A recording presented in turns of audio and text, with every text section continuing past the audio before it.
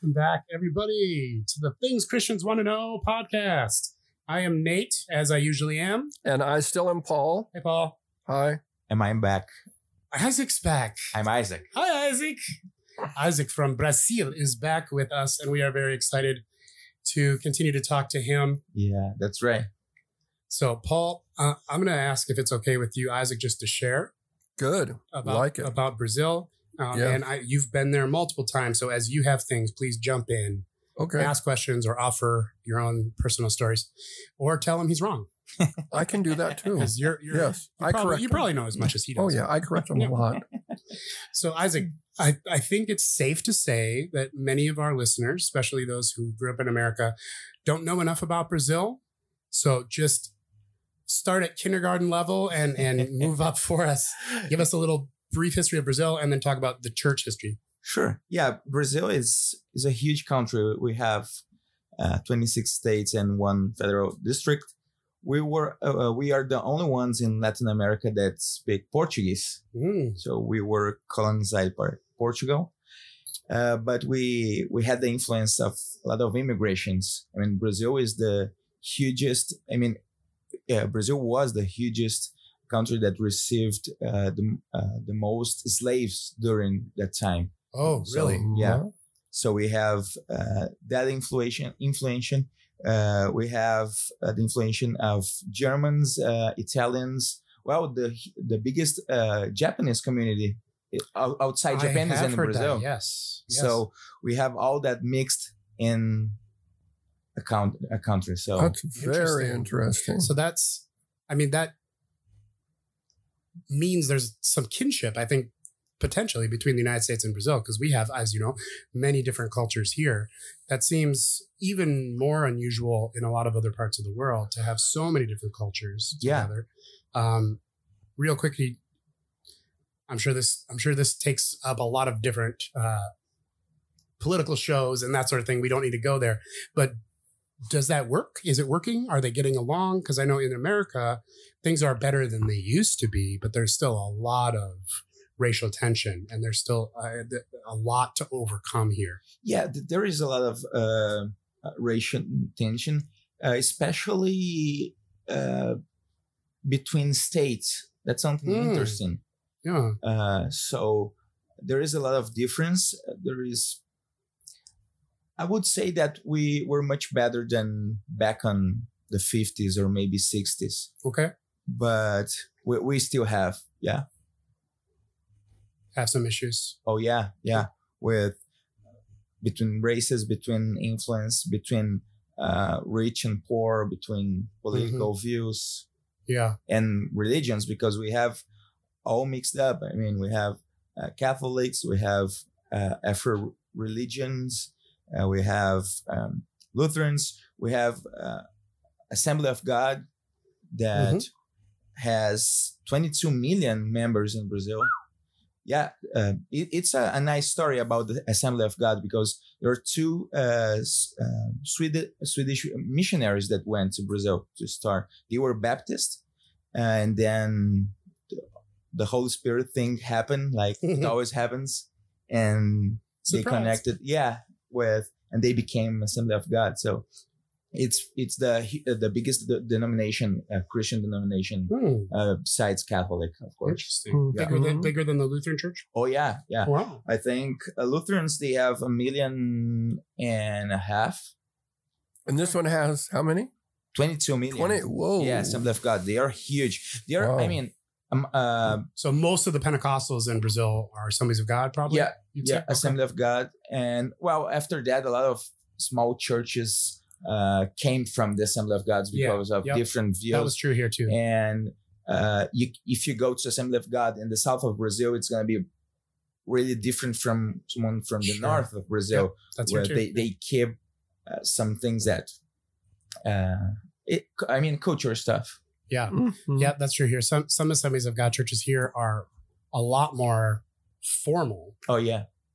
Than our church at Lydia House, where I'm a Lutheran pastor. Yeah. And you would assume that the Lutheran would be far more formal and liturgical than the Assemblies of God. But a lot of Assemblies of God churches still use their own hymnal and that sort of thing. Yeah, there are some Assembly of Gods in Brazil that are still split on men on one side and women on the other side. Really? So, yeah. Interesting. Maybe that happens somewhere here, but it would be a surprise to me. That's interesting. So Brazil, South America, largest country in South America. That's right. Really, really big country. Just a little bit smaller than the United States, right? Mm-hmm. Yeah. 200 million, 220 million. And 220 million people. Yeah. So approaching the same population as the United States as well. So large country, populous country, ethnically diverse. Yeah. Geographically pretty diverse, I assume. And so, you've got a lot that brings with it a lot of opportunity and a lot of challenges, though, at the same time. Absolutely. I wouldn't say we have a lot of animosity between different states.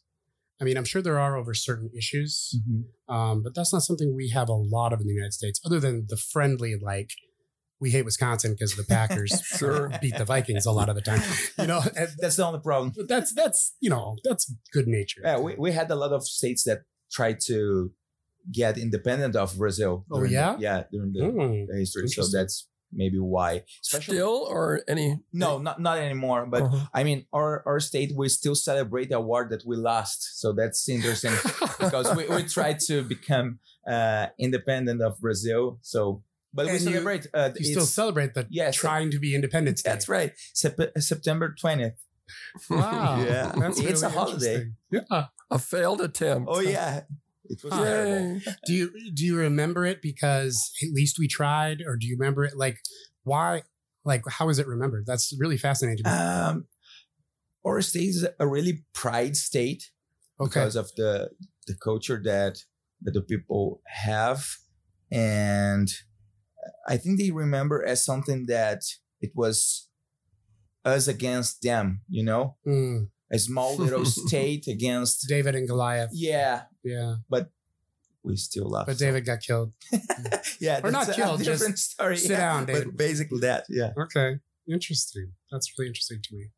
So, what else about Brazil can you tell us that you think you would like Americans to know?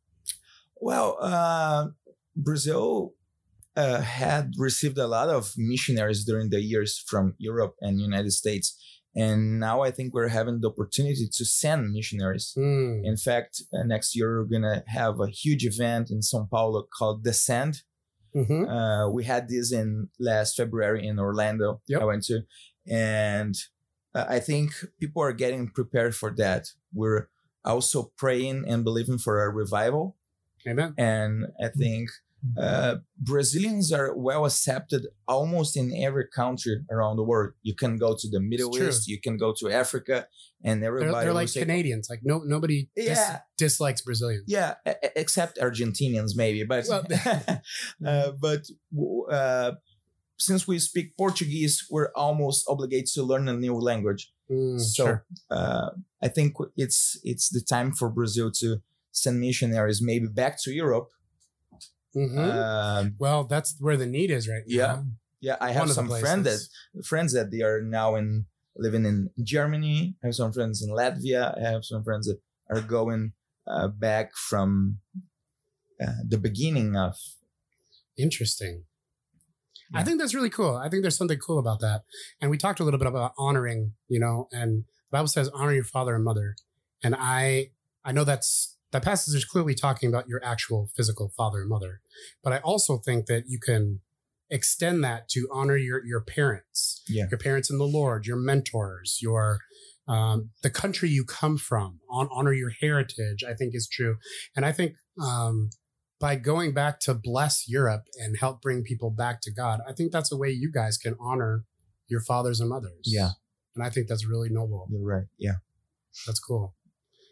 And I think in some ways you've been a missionary here to us, you and your family for a year. Yeah. I think it's been helpful for us, and Paul, you can jump in here too, but having you guys here, it challenges us because, you have maybe some different ideas or different ways of looking at things. And I'm not saying you're weird. I mean, you are. Okay. You are weird, but that's totally separate. That's okay. I've heard that before, so it's not a problem. And also just the accent makes it more interesting for people. Yeah. It's like, oh, what's going on? And I think partly because of your guys' presence here, Lydia House has really become an international church. Yeah. Over the last I was just going to say that. So, and that's been that was part of our vision that I believe God gave us last year, that we were to be an international church. And when God first said that, I was like, okay, we have like one Japanese person. I don't know that I'd count that as international. Most of us had a background in missions in one form or another. And so a lot of our families have one person who used to be a missionary or grew up as a missionary or something like that. So there was that international quality, but that's not quite the same thing. But now we have a lot of international people, and we have people from different countries, and marriages that are, a lot of the times one person from America and one person from a different country. And other times couples who are both from a different country. Talking about accent, that was something that I used it here as a tool to reach some people, because I would go to a coffee shop or to a supermarket and they would say, well, you're not from here, right? And I would say, yeah, I'm not. And where are you from? And I would say, guess. So I got like Pakistan. The last one was Ireland. So that was a way to say, no, I'm from Brazil, and get to maybe say something about the gospel. And they would say, well, why are you here in Minnesota facing a winter below zero or things like that? So it was something cool. That is really cool. Because I think a lot of people here have probably never met anybody from Brazil before. Yeah, maybe so. Yeah. And so that's exotic to us. We have a Brazilian choir now. Now we have a whole contingent of Brazilians. It's wonderful. So that's something that you've given us that we really appreciate, you and your family. And I think you were an integral part of that new calling that God's had for us to become an international church. Changing your identity or modifying your identity is not easy. Yeah. And so, maybe God had to send a family all the way from Brazil to help make that happen. And I'm going there in the fall. And you're going there with a team. We really want to go there. Yes. Sarah and I, with the kids, really want to go there at some point. Oh yeah. So it will be cool to have you there. It would be so fun. Bella's going to miss Bernardo so much. My youngest and Isaac's oldest are about the same age, and they just love each other so much. And your baby loves her. Yeah. She tried to sit in her lap again yesterday. Stella loves Bella so much. Yeah. Stella and Bella. I mean, they should be good friends, right? Their names are so rhyming. So it's been wonderful having you with us over the last few months. Thank you. Yeah. You're leaving in just a couple weeks now. That's right. Which we're trying to mitigate our emotions about that, but it's certainly very sad. But I think there will be an ongoing relationship with you and with your father, the church. And so I think this is just another step in something as opposed to a temporary thing, which I like. And one thing that's exciting about our return trip, I've been to Brazil now many times, but this time we're taking a team and we're going to bring the Masters Institute Seminary to Brazil. We've talked on the phone with Paulo, and he loves the idea of the kind of leadership training that we can supply them through online services. And so we're going to go and connect with them locally and maybe do some seminars and start a seminary in Brazil. Yeah, we're really excited about that. Yeah, I've attended some classes in the Masters Institute, and I told Kendra that we do need a program like that, focus on leadership, on mentoring, on developing the character. And Kendra might go. Oh, cool. She might be able to go. I like the idea of putting pastoral training back in the hands of the congregation. I don't think it was ever supposed to be out of the hands of the congregation. The idea of let's send all our people off to another citadel to learn how to do stuff, like that was a much, much, much later idea. You don't see that in the New Testament. And so I like this idea, and I think... And Per does too, the president. And when he started talking about that, I got in his face and I said, that's why I started it. To take the seminary to the church rather than bringing people out of the church into an artificial environment where they learn these things and then go back. No. So we're taking the seminary to them, and Paulo is excited about it, and I think it's going to be a wonderful thing for the church. Yep. And Isaac is going to have a massive role in that as the one who speaks English really well among the crew. You. I mean, so you may end up running the Masters Institute Brazil, whether you want to or not. you no might other choice. Laugh. I wouldn't be I'm kind of surprised. serious. We'll see what happens, but yeah, I hope to go down too. So God willing. So why don't we stop there for this week? This was really fun. I'm surprised we're recording this because I feel like we're just hanging out and having a fun conversation. But thank you for joining us in our conversation, and we'll talk to you again next week. We're gonna have Isaac back next week because I haven't heard enough yet from him about what's going on in Brazil. So tune in again next week. That is it for this episode of Things Christians Want to Know. If you have any questions or comments, please send them to questions@tcwkcast.com. We publish every Thursday, so tell your friends and please rate us on iTunes. That's really helpful for us. Additional information, including links to Nate's blog, Paul's blog, etc., can be found on tcwkcast.com. God bless.